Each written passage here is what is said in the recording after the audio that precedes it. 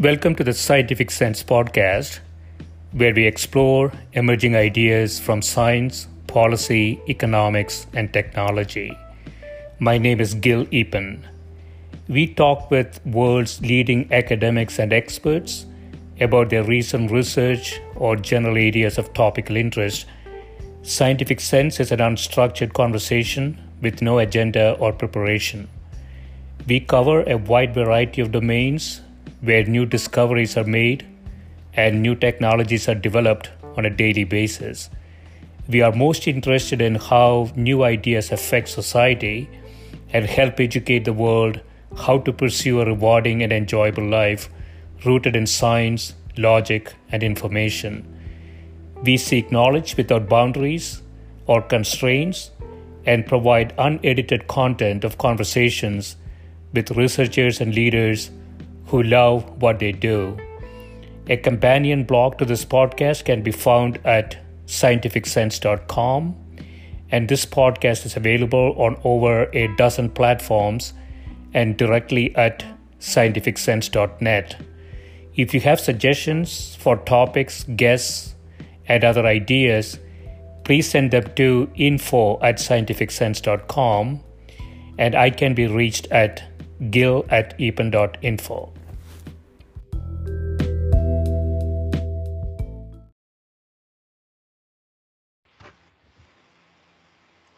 My guest today is Professor Yuri Krychok, who is Professor of Physiology at the University of California, San Francisco. His lab studies mitochondria, the powerhouse of the cell. Welcome, Yuri. Thank you, Gil. Thank you very much for having me. Yeah, thanks for doing this. So we have a couple of technical papers we want to discuss, but before we get into it, I want to sort of set the context. So your lab is doing a lot of work in this area of mitochondria. Could you describe what mitochondria is in the cell and what it does? Well, yes, mitochondria are little organelles inside the cell, and they're responsible, for energy production. So they supply cell, with pretty much all the energy it has. So, and the way how it works, our body or in our cells, they kind of, like a special type of, I would say, automobile or something like that. Yeah. And they run only on very high kind of, on fuel of the highest purity, I would say. Okay. So how you can imagine, and only one. Okay, so it's not that it can accept the different types of fuel. Okay, like a premium gasoline or something like that. So, and mitochondria, what it does, when we eat all these different types of food, okay, so it takes all that food and has to convert this into this type, very specific type of gasoline that our body consumes. Right. So, and this is what mitochondria does. It just takes the energy out of food and converts it into the energy of a special molecule, which called adenosine triphosphate. So, and this is the gasoline that our body runs on. So it's part of the cell, and it is really sort of producing the energy needed for the cell to function. Yeah. And it's doing so by really taking the nutrients from the bloodstream and then converting that into something that the cell can utilize? Yes, exactly. Because these nutrients from the bloodstream cannot actually fuel the cell. Yes. So all kind of reactions in our body, they all run on a single type of fuel, ATP or adenosine triphosphate. So, and this is what mitochondria have to produce, from those nutrients, from the bloodstream. Yeah. So is this present in all types of animals, all cells? Yes, in eukaryotic cells, it's present, yes. Like bacteria, which do not have mitochondria, they have, a mechanism, basically, which kind of, bacteria actually, they are relatives of mitochondria or mitochondrial relatives of bacteria. So bacteria, which do not have mitochondria, they sort of, run like mitochondria themselves. They can actually take, all these nutrients, from the environment and convert them into a single source of energy, ATP, right? So, but for cells, what at some particular, so people think that, very long time ago, like years and years, or billions of years ago, So we a type of bacteria has been engulfed, was engulfed, by a cell, eukaryotic cell, and this eukaryotic cell started to use, this bacteria to produce energy. Okay, produce ATP. Yeah. So that's how bacteria do not have mitochondria. They just do it themselves. Yeah, so the single cell organisms didn't have it. So evolutionarily, this is a big innovation that allowed more complex multicellular organisms to happen, right? So in some sense, some organisms with just one cell, they still have mitochondria sometimes. Yeah. So it's not, that this transition kind of necessarily implies, that organism has to be multicellular. I think, it's overall kind of, maybe an adaptation which allowed, to process, more type of, I don't know, it's just maybe specialization or something like that within the organelles. It's sometimes it's difficult to kind of, understand, what kind of, advantage that would have for monocellular organism. But it does, for certain organisms. I think, it's just adaptation to a special environment where those cells, were or live, right? Which kind of, made sense for them to take up mitochondria inside and live with them. And so in human cells, I would imagine different parts of the body, different cells and different organs and different parts of the body, they all have different concentrations or different numbers of mitochondria? Yes, right. So heart, for example, has a very high amount of mitochondria. It's about almost like 40% of the volume of the cell. But other cells, skeletal muscle has only about 5%. Yeah, so, and it varies significantly. In addition to that, mitochondria from different tissues are not identical. They have, certain differences between them, which makes them suitable, to serve a particular type of cell. And so I guess it's a function of how much energy the cell is demanding, right? So it's almost like for certain cells, you need the big electricity lines, and for others, you can run with a battery and so on. So it's sort of the function of the cell and the energy demand, I would think, right? Yes, right. And in addition to that, mitochondria, they also source, of different metabolites, which might be needed, for some other purpose. So, like, for example, steroid hormones are generated, initially by mitochondria. So it also depends if this particular cell type, needs, particular type of metabolite which is produced, by mitochondria. So mitochondria in kind of, energy production is a primary function of mitochondria, but they also a very rich source, of different metabolic substrates. Okay, so which certain cell types, may need more than others. So, and that's also kind of, may dictate, what kind of mitochondria are inside a particular cell type.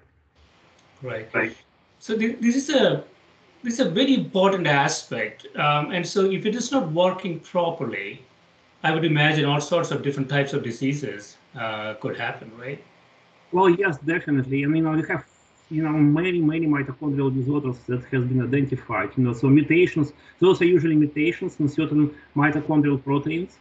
And it's very interesting that, so the whole mitochondria have about 2,000 proteins in them, okay? So, and among those 2,000 proteins, only few actually kind of produced in mitochondria. So mitochondria usually depends, on production of the proteins, which are required for the activity on the cell, actually, okay? So, and mutations can be either in cellular DNA or in mitochondrial DNA. So a lot of mitochondrial kind of different diseases, caused by mutations in mitochondrial DNA. But as much you can say about mutations in the nuclear DNA of the cell as well, which cause mitochondrial dysfunction. So, and those are very well known, and some of them are very heavy. So mitochondria have their own DNA. And so if you look inside the cell, the different mitochondrium that we will see, they all have different types of DNA, or are all the same? No, they have, the same. So, and we inherit this, from our mother. So it's very interesting. So it doesn't come, from fathers. It comes from the mother, basically. And just because so sperm mitochondrial DNA gets destructed basically after fertilization, and the organism, developing organism only inherits mitochondria from the egg. So this is what happens. So it's very interesting. Yeah. I remember National Geographic had a program. I think it is Sunset now. That if you send a sample of your saliva, they can look at the migratory paths that both your father and mother separately. And on the mother side, because it is mitochondria is coming only from the mother, they could actually look at, again, disease progression on the mother side to look at progression from all the way. So they can trace it back all the way to Africa 50,000 years ago. Exactly, and right. Which clans you were part of. That's very interesting. Yeah, I know. This is fascinating. Yeah. So, so the mechanisms inside the mitochondria. So you mentioned ADP.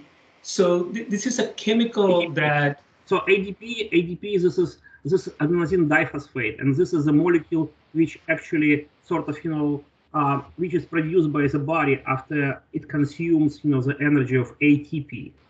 So we have adenosine triphosphate, which is actual fuel, and ADP. This is what basically what is produced as the molecule of ATP get used up basically, and then ADP is imported into mitochondria to attach the third phosphate basically and make this again ATP. So mitochondria, they continuously convert ADP into ATP, okay, and deliver ATP into cytosol. So ATP is sort of the energy storage, right? So mitochondria produces ATP. Let me know if this is right, if I understand this correctly. And when the energy is used, you have ADP that can then be converted back into ATP at a later time by using more energy, right? Right. And so, I mean, it's so I know there's some history around. Do we really know how the mitochondrium started all the way back in the evolutionary cycle? Yes, right. They were bacteria at some particular moment, and bacteria, they actually have mechanisms for energy production which is reminiscent of mitochondrial energy production. They have even some similarities between specific proteins within them, bacteria and mitochondria. But bacteria kind of look much more simple, okay? So they obviously So bacteria, well, it's just okay. Mitochondria, they have like this kind of proteins which are responsible for energy production within mitochondria. Let's say I'll give you one example. For example, complex 1 of the electron transport chain, which is one of the kind of major molecules which are responsible for energy production in mitochondria and bacteria. So in my mitochondria has more than 40 different subunits within that complex, but bacteria has only 16. Okay, so bacteria kind of they are less sophisticated example of like energy production machinery or this kind of power plant, I would say, than our mitochondria, because in our mitochondria the cell provides additional proteins to mitochondria and modifies basically, which insert themselves into this machinery for energy production, incorporate them, and perhaps impart certain types of specific regulation, cell-specific regulation, and maybe more complexity, so that our energy production machinery basically can respond to particular needs of our body and our cells. Okay, so that's how yes. So it's just basically a more sophisticated energy production machinery. Right. I know that we're going to talk about this a little later in the paper. So again, mechanistically, when this ATP production happens, there is also heat being generated. What is sort of the mechanism there? Yes, so that's kind of interesting. So mitochondria, they do not only produce ATP, I told you that they only produce ATP previously, and this is what people kind of primarily focus on. But energy-wise, they produce actually two forms of energy: ATP, which serves as a fuel for our body, and heat, which makes us warm. Okay, so helps basically to support body temperature. So, and this is basically what mitochondria are responsible for. And some mitochondria, they produce primarily ATP, the fuel, like for example those mitochondria in heart and skeletal muscle. But some mitochondria, they focus on heat production. We have a specialized tissue in our body which is called brown fat. The brown fat is specialized organ which is kind of heats up our blood, in essence. Okay, so blood vessels go through that organ, and it generates heat by itself, and heats blood. So, and then the blood goes throughout our body and kind of maintains the body temperature. So brown fat mitochondria, they specifically designed, they specifically work to produce heat, not ATP. They produce just a little bit of ATP and primarily heat. So in principle, you wouldn't even say that, you couldn't get, this general statement that mitochondria are primarily existing for heat, for ATP production, because, some of them actually are so different, from others that they focus on heat production. Mm-hmm. And that's a critical function too. We have to keep the body at some specific temperature. Right. And so you have a paper here, Yuri. So mechanism of fatty acid dependent UCP1 uncoupling in brown fat mitochondria. So you mentioned brown fat mitochondria. So what exactly is the UCP1 uncoupling that happens? Uncoupling, what it uncouples? It uncouples burning of food from ATP production. So what it does, it actually, in essence, so normally mitochondria would produce ATP from food, right? So, but UCP1 uncouples that connection and makes, food to be converted into heat instead of ATP. Okay, so this is what it does. So it's, that's how it's called uncoupling protein. Okay, because it's uncoupling between food oxidation or food burning and production of ATP.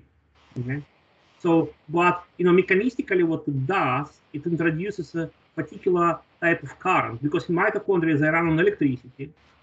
So and this uncoupling protein 1, it introduces a particular type of proton current into the circuitry of mitochondria, which is responsible for energy production, as if it's short circuits mitochondria in a way, and make mitochondria produce heat.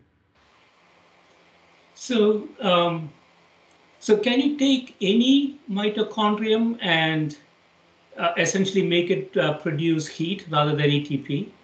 Yes, right. So this is the case as well, because brown fat mitochondria kind of channels pretty much 100% of food oxidation, energy of food oxidation into heat.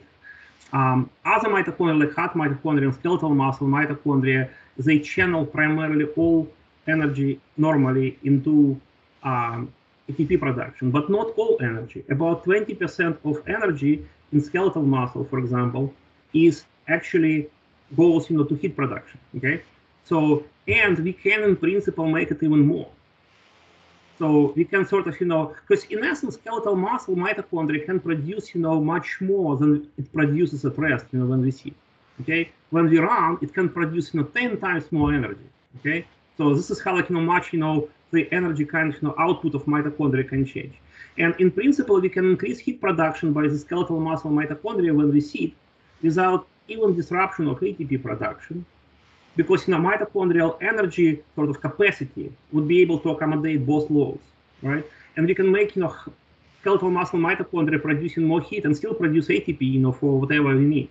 So, and this is a way to lose energy or burn fat, for example, because we just increase energy production and dissipate heat into environment, like burn calories. This is how kind of the simplest way to explain this. So because the body has to keep, I don't know much about this, Yuri, I'm just just asking, because the body has to keep at some specific temperature, if mitochondria start to produce a lot of heat, that the body has to take evasive action to get the heat out of the system, right? Yeah, and that's definitely mitochondrial heat production is not the only mechanism of regulation of body temperature. So it has kind of, the system is a little bit more complex than that. So mitochondria produce heat, but our skin constantly dissipate, kind of gives out, that heat into the environment. So, and by increasing or dilating blood vessels in the skin, we can actually dissipate more heat. So it normally happens, when mitochondria increases heat production, the blood vessels will dilate and will dissipate more as well. So it's kind of, it's mechanism which controls, both production of heat and also dissipation of heat, so the body temperature stays constant and everything's controlled by brain. It measures temperatures everywhere and makes sure that, everything kind of, the whole system sort of, works, as a whole, coherently and harmoniously. Yeah. And so E is E equal to mc squared. So if the body can create heat and dissipate heat, this could be used to reduce weight. Weight, yes, exactly. That's exactly true. So it's not that we necessarily need, this, the theory of relativity to understand, everything about heat production in mitochondria. But you are, in essence, right. And so I know that your lab is working on this idea. So obviously we have a big problem in the US and most of the Western countries with obesity. Generally speaking, obesity leads to a whole sort of metabolic diseases, diabetes, hypertension, and so on. So is this a mechanism we can use to tackle obesity? Yes, totally. So what basically, if you take a look at the current approach, how people trying to control weight, everybody right away, would think about diet and exercise. But, a heat dissipation is, normally is a third way to lose weight. So, and it has been used, by our ancestors, on a regular basis, as they were living in caves and we were kind of, cold and we were sort of burning a lot of food, just to heat themselves up and keep body temperature at 37 degrees.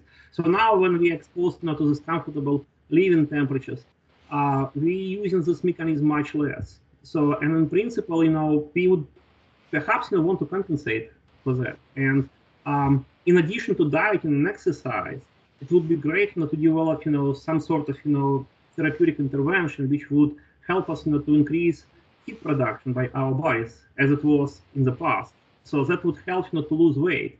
And perhaps, can be used alone, just by itself, or in combination with dieting and exercise, and would increase kind of, capacity of our body to stay within a certain weight range. Because, usually the problem is, with dieting and exercise, you lose weight and then you gain it again. You lose it, gain it again. So I hope, that when we introduce, the third missing component, we would be able to achieve more sustained and more profound weight loss for many people. Yeah, it's very attractive. I don't know the metrics, Yuri. My understanding is that it's really difficult to lose weight by exercising because the amount of energy that you're spending in the grand scheme of things is not as high. Dieting is more effective, but this mechanism is potentially much more efficient, right? If you can essentially radiate heat away, you could potentially lose. It's so attractive to say, take something, go to bed, and when you wake up, you'll be 5 pounds lighter. That would be not more attractive to most people. Well, I would just say that, it's not more efficient than exercise. So with exercise, you normally would achieve, higher energy expenditure, but people cannot exercise for the whole day, right? You usually can devote to exercise, maybe 1 hour, 2 hours per day, right? Maximal that normally people would do.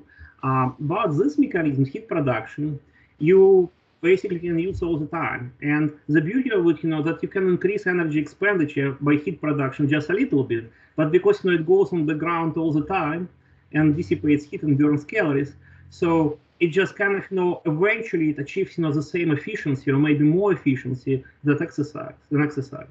So that's basically the difference. Other than that, actually exercise and heat production, they're using almost the same metabolic pathways to burn food, to burn calories. Almost the same, almost identical. So everything kind of upstream of mitochondria is the same for exercise and heat production. But we can use heat production kind of as we go about our normal routine, and it just does it on the background. For exercise, you have to actually focus on exercise. Right. And so would we see an appreciable difference? Let's say you set your thermostat at 70 typically, rather than that you set it at 60 when you go to sleep. Would we see an appreciable difference in sort of energy consumption? So most likely not, because what happens when people set the thermostat lower temperature, they put more kind of clothes and blankets and everything on themselves. So this is because this is kind of another way to preserve because it doesn't feel comfortable. Okay, so and for our ancestors, it didn't feel comfortable living at colder temperatures. You actually have to go through the process of adaptation. So and you can be adapted, living at colder temperatures, but nobody would normally venture into this. So when you cold adapt, our body kind of increases the size of brown fat. Okay, so and does some other adaptations which sort of helps to produce more heat. But it takes a month or something like that, to fully adapt. And while you're doing this, you will feel uncomfortable. Okay, so and eventually, it's not very practical. You wouldn't be kind of showing up without dress, for important meetings and stuff like that.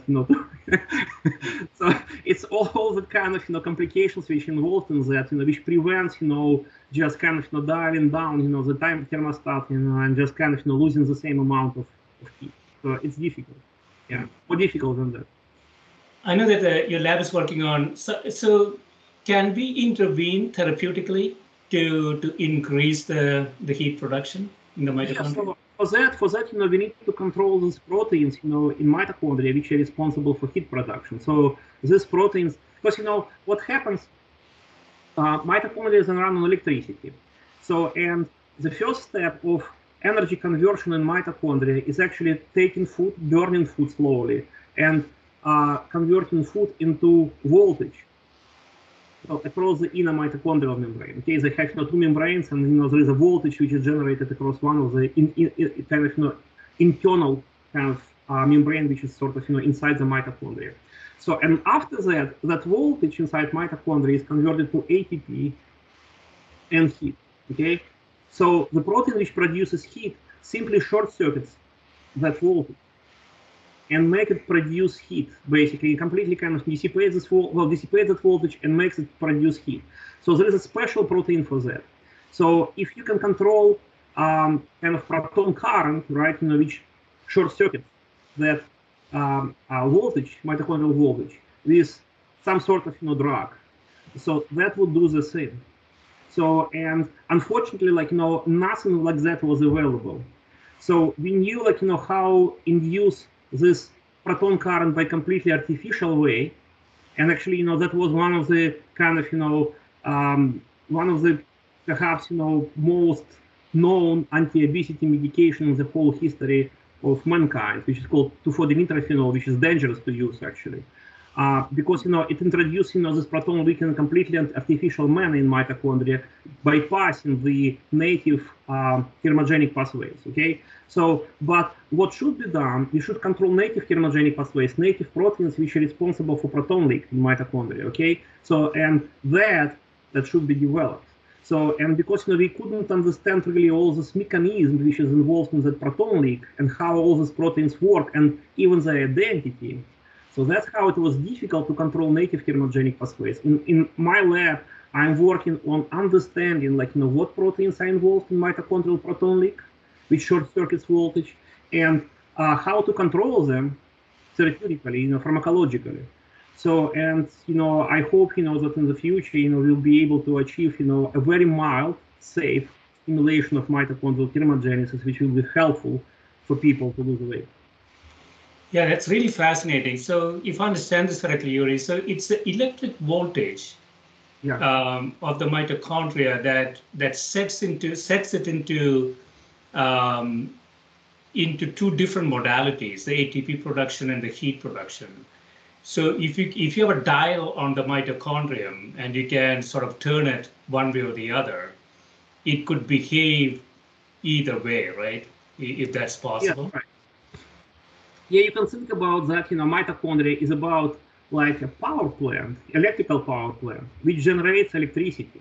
So you can just kind of abstract yourself, from all this complexity of like cell and mitochondria and something like that, and just kind of, take a kind of more general and more simplified view. So mitochondria burn food, which is like carbohydrates, and other stuff, like a fuel basically, and it generates voltage in a very similar way to the power plant, which burns, for example, coal or something like that, and generates voltage out of it, right? So, and then imagine it kind of has like this electrical outlet where you can plug different devices. One device can produce work, right? So and makes us kind of move kind of our brain work, our muscles contract and something like that. And another device, just like a heater, which produces heat and nothing else. So that's kind of what's the difference between ATP production and heat production. We just kind of plug different devices into the same electrical outlet. Yeah. So is it possible? I don't know if this is true. When you sleep, when you're not eating, is the ATP production lot lower? No, it's not, because we actually, so the thing is, we always have fat, right? And we also have, storage of other nutrients in our body. But fat, is one of the examples, right? So, it can actually keep you going, like, for like a month or something like that. For some people, it might be like a year, if you can see the amount of fat, and some people accumulate. Fat is used like an energy storage, which can be kind of, used by mitochondria gradually. So, and although like, the fat is stored, in some particular places, right? So it is hydrolyzed basically by the cells, which store fat. And then like, these fatty acids, they release in the bloodstream and they go everywhere in our body, reach heart, reach skeletal muscle, brown fat, everything. So that's how like, this fat, it's just like days and days of energy. Doesn't matter where we sleep, or we eat, and things like that. So we have it, in our cells, in sufficient amount. So energy, well, ATP production doesn't necessarily go down, when we sleep. So this therapeutic mechanism that you're working on. So if you go inside a cell, let's say there are 100 mitochondria in there, can you selectively? How much would be there? Thousands. But can you selectively take some of them and turn them into more heat-producing things? Well, perhaps that would be difficult. So I would say perhaps pharmacological. Well, a drug can be developed, which specifically targets particular organs. That would be more easier. Like for example, skeletal muscle usually idles. So and so skeletal muscle perhaps can be used very efficiently for heat production too. So and so it's much easier actually to target a particular tissue pharmacologically than a kind of a subset of mitochondria within a particular cell. I don't know if I understand this, Yuri. So for the mitochondria to produce ATP, it needs ADP and the phosphate as sort of raw materials, right? So if those things are not available, then ATP production will slow, I would think, right? So, so what are the implications of that? Is it possible for us to sort of remove ADP and phosphate and put that into heat producing mode? No, it wouldn't produce heat because it will not increase, that proton current. Because that proton current, through specialized proteins, within mitochondria, which short-circuit voltage. Those proteins, they have to be activated themselves. That proton link has to be normally, without long-chain fatty acids, for example, which are native activators of mitochondrial thermogenesis, which sort of, act upon those proteins, and induce proton current through them. Without fatty acids, you wouldn't have any current, like zero, through those proteins. And altering the amount of ADP available won't change that as well. So we actually need to provide actual activator. So if you limit ATP production, it will not be good because you obviously may end up with the energy deficit in the cell and kind of like general damage for the entire body. So that's how the best approach is to leave ATP production alone, okay? So and just let it go, and control heat production separately, and do not kind of activate heat production too much as well, because if you do, then you can reduce that voltage, mitochondrial voltage, substantially, so that ATP production slows as well. But in some kind of boundaries, within certain boundaries, we can plug into the mitochondrial voltage, kind of these two appliances, and it will be fine. It should be fine because mitochondria are pretty powerful. So normally, as we see it right now, so we consume 10 times less energy that mitochondria are capable of producing. Okay, so that's how there is some limit, where we can sort of increase, kind of put more load into mitochondria, and they will be fine. But we shouldn't overload them with heat production. So there's a lot of capacity there. So, yes. So if you're successful with this sort of therapeutic intervention for, let's say, obesity, would that be like a tablet or some injection? Orally, yes, bioavailable medication basically that you take, and yeah, and you just basically have to take it maybe like once per day or 2 times per day, something like that, or whenever you want to. So and that would be it. So and you just kind of increase heat production just a little bit, so you don't really feel any increase in heat production really, or like increase in body temperature, because skin can still compensate and just lose it right into the environment. So but that would go on the background like for the 24 hours, and it would burn eventually a significant amount of calories. As a matter of fact, although mitochondria is capable to increase overall kind of energy production 10 times, it would only increase heat production like that, by this medication, maybe like only 1.25 times, okay, only by 25%, and that would be sufficient to burn approximately 1 pound per week, just like that, like on the background, without even thinking about that or feeling much. The weight reduction drugs haven't had a great track history.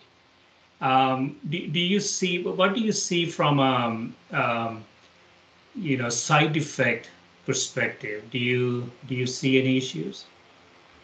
Well, yeah. So from the point of side effects, we shouldn't overdo it, definitely, because you can think about increasing heat production as about stimulation of the same pathway as exercise does, the same metabolic pathways. Okay. So because those two kind of because again you basically you're plugging in your heat production in the same outlet as kind of exercise, right? So and for that reason you can always think about, so you get exhausted when you exercise for a very long time, very intensively, right? So one of the biggest perhaps problems not to overstimulate, not to put too much load on mitochondria, but overall we expect that effects of increase of heat production would be maybe even kind of they can bring even more benefits, because they would replicate to some degree beneficial effects of exercise on our metabolism in general, kind of maybe upregulating all this kind of pathways for energy production in the body, and which would make us sort of having stronger metabolism, more powerful metabolism, and things like that. Maybe reduction of oxidative stress as well, because exercise does that. Exercise has many different kind of beneficial effects. Perhaps when you talk about kind of how to reduce the aging of the body, exercise one of the best things you can do for yourself. So we actually hope that maybe, we have to see, but we hope that maybe increasing heat production might have some of the beneficial effects of exercise, but we shouldn't overdo it, for sure. So this is like because too much exercise is bad for you, as you know. So you shouldn't over kind of exert yourself. So the same thing with heat production. So we need to be careful. We need the drug that has to be developed. It has to be such that it would be self-limiting. Okay. So when people kind of, go and accidentally take more than needed, it doesn't result, in adverse effects. Yeah.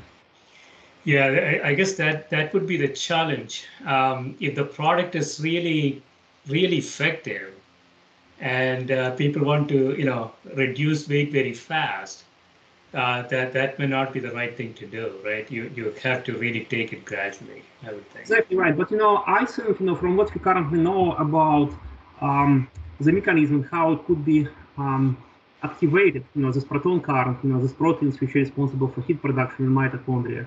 There are drugs, that perhaps can limit themselves, meaning that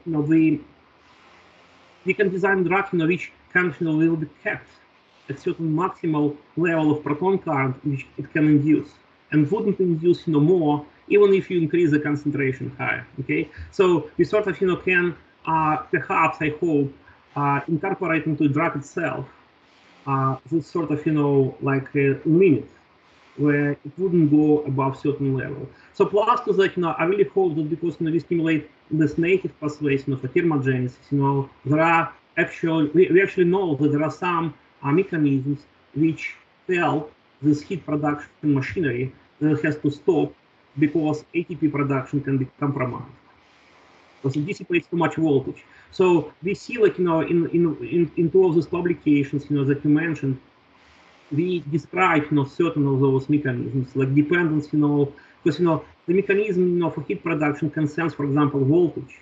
And if voltage drops, mitochondrial voltage drops, significantly, so the proton leak, which dissipates that voltage, is reduced very significantly too, kind of, to prevent further dissipation of voltage.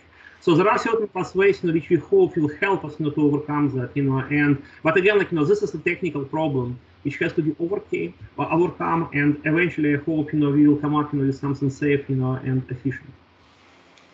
Yeah, I mean, part of it is potentially a formulation. So suppose you have some sort of a sustained release formulation that you take once a month or something like that, right? So rather than popping pills on a daily basis. Yeah. So in principle, it would be great if, for example, we can, it's like, with insulin, for example, taking too much insulin would be dangerous, right? So, but there are some pumps which can be kind of, the small pumps which can be implanted, which reduce kind of, inject, just correct amount of insulin and monitor blood sugar level, right? So we might monitor, during such injection, heart rate, for example, because that would be indication that sort of because we expect that heat stimulation kind of like exercise may increase heart rate, and for that reason we can monitor heart rate and body temperature, for example, and kind of as soon as it happens, just kind of injection stops. So, and that might help to control it. But plus to that, as you mentioned, so there are actually drugs which control release, right? Which you take, and and then, like, they sort of just kind of give up, like, the active compound slowly. Okay, not like you take, and the whole thing just goes into your blood, but it just kind of goes slowly, releases a little bit over the day, and then, like, you don't have very significant peaks of the drug in the bloodstream, which help you, like, to prevent the overdose.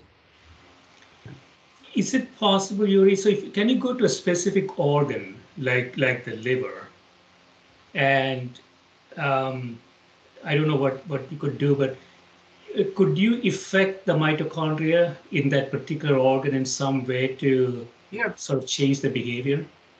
So in essence, liver is usually the first organ which kind of is exposed to drug, and liver actually decides as well, like, whether to release the drug to a significant degree or just cut it in pieces, and just yeah. So usually people kind of when they develop drugs, they take a look at liver very take a very particular look at liver, just to make sure that doesn't chop up the drug, nothing is left after this in 10 minutes or something like that, and there is no effect at all. So, but liver is exposed to drugs right away normally, when you take it orally. And for that reason, like, we expect that liver, for example, will be like one of the first targets, of our medication. So, but that said, like, perhaps pharmacological approaches can be developed to target, to skeletal muscle, for example. So, there are kind of, approaches like that, which can be taken as well. But that said, liver, by itself, the kind of, the low-hanging fruit, which we can control mitochondria in right away, perhaps. It's so important, for metabolism that it will be already kind of, very important, target tissue. Like, for example, fatty liver, right?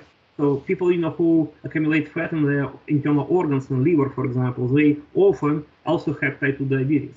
And fatty liver is one of the kind of, complicating factors in the condition, actually. So as soon as we can burn out all the fat from liver, with this approach, by increasing heat production by liver mitochondria, we can actually fight fatty liver disease and also, perhaps, reducing the metabolic syndrome to a very significant degree.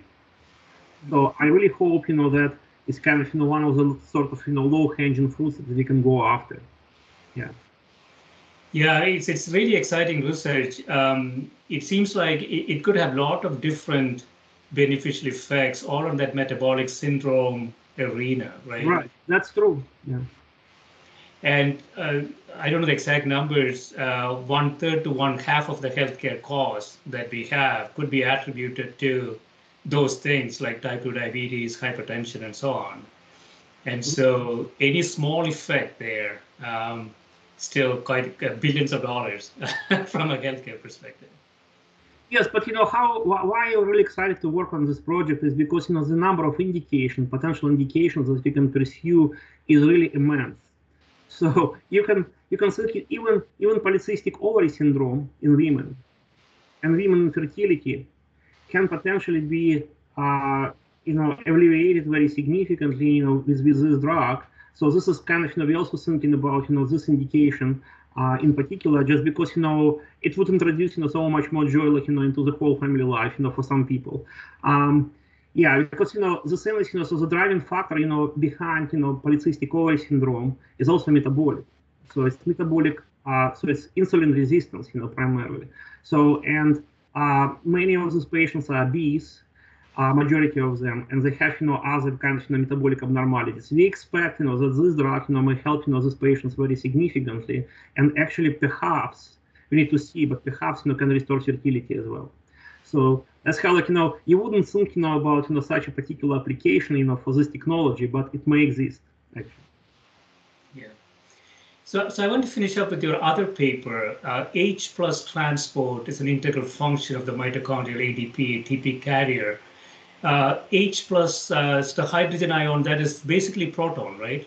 Yes, it's proton current. Yes, it's the same that proton current that I was talking about, which induces production. And so what are we finding here? I know that the ADP and the ATP transport is a complex mechanism, but you're finding something slightly different.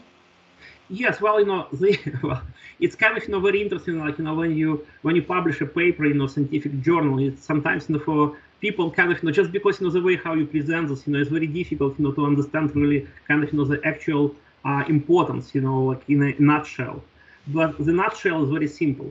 So when you use a protein which is responsible for heat production in mitochondria, in brown fat, the specialized thermogenic tissue, it was uncoupling protein 1 or UCP1, right? And that was the first paper. We characterized how fatty acids activate proton current in that protein, and that's how it was such an important publication. But the protein which is responsible for mitochondrial heat production in all other tissues like skeletal muscle, liver, heart, everywhere. It was not really known. It was really controversial. Decades of research went into this, just kind of to end up with a bit of controversy about what proteins is responsible. So this paper actually demonstrates for the first time it reports proton current, which induces heat production in mitochondria directly.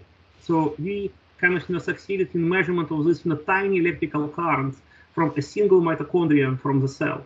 Okay, so and we demonstrated that how we could then see what happens when you eliminate certain proteins with that current.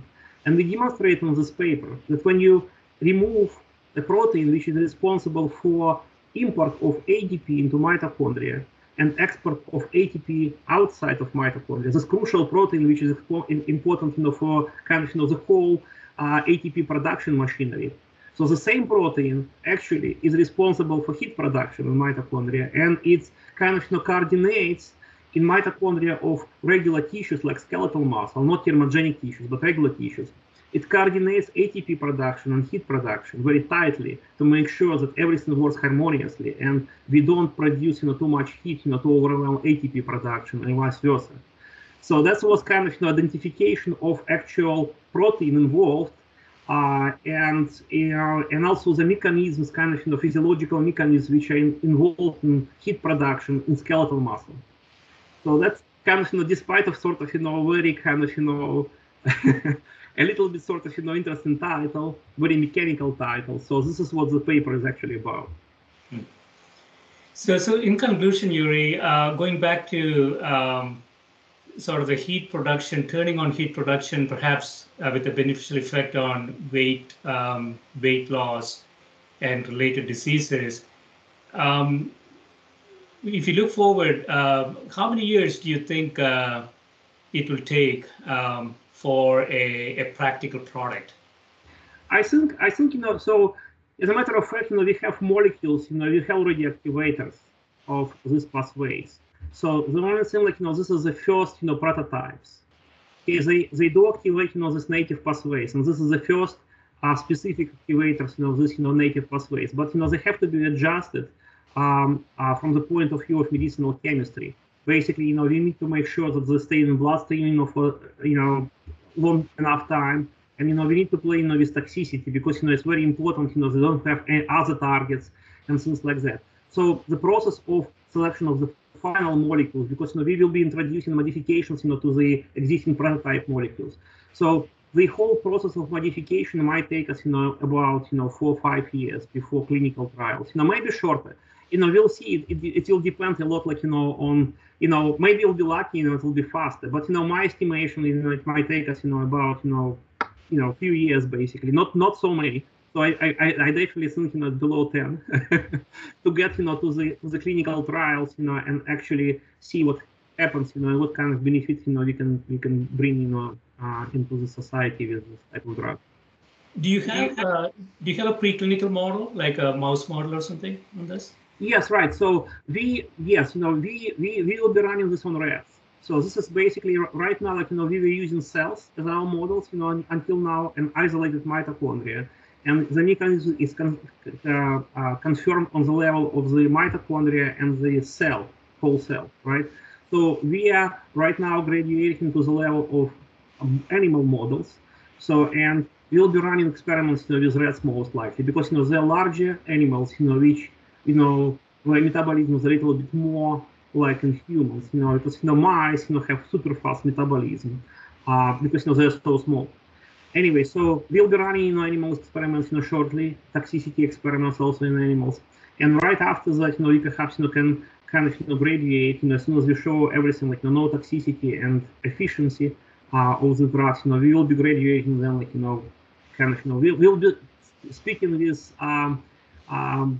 government about kind of granting us a permission to conduct human trials, but before that, many other experiments has to be performed, to kind of to satisfy all the equations about safety and lack of toxicity and things like that, before we engage in that. So it takes some time.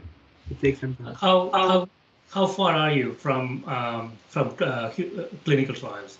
From clinical trials, as I said, I think we might be away 3 or 4 years, from clinical trials. Yeah.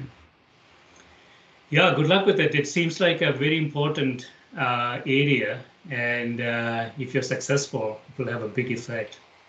Bill, thank you very much. I really hope so. It was kind of one of those dreams that I had in the beginning of my scientific career, that I can.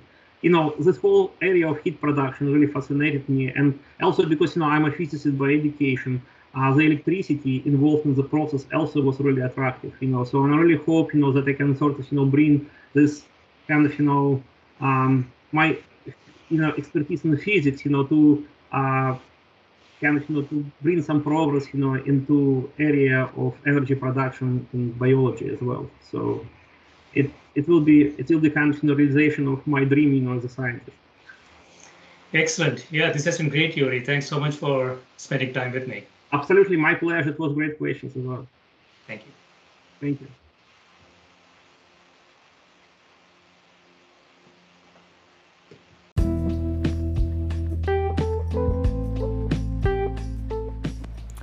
This is a Scientific Sense podcast providing unscripted conversations with leading academics and researchers on a variety of topics.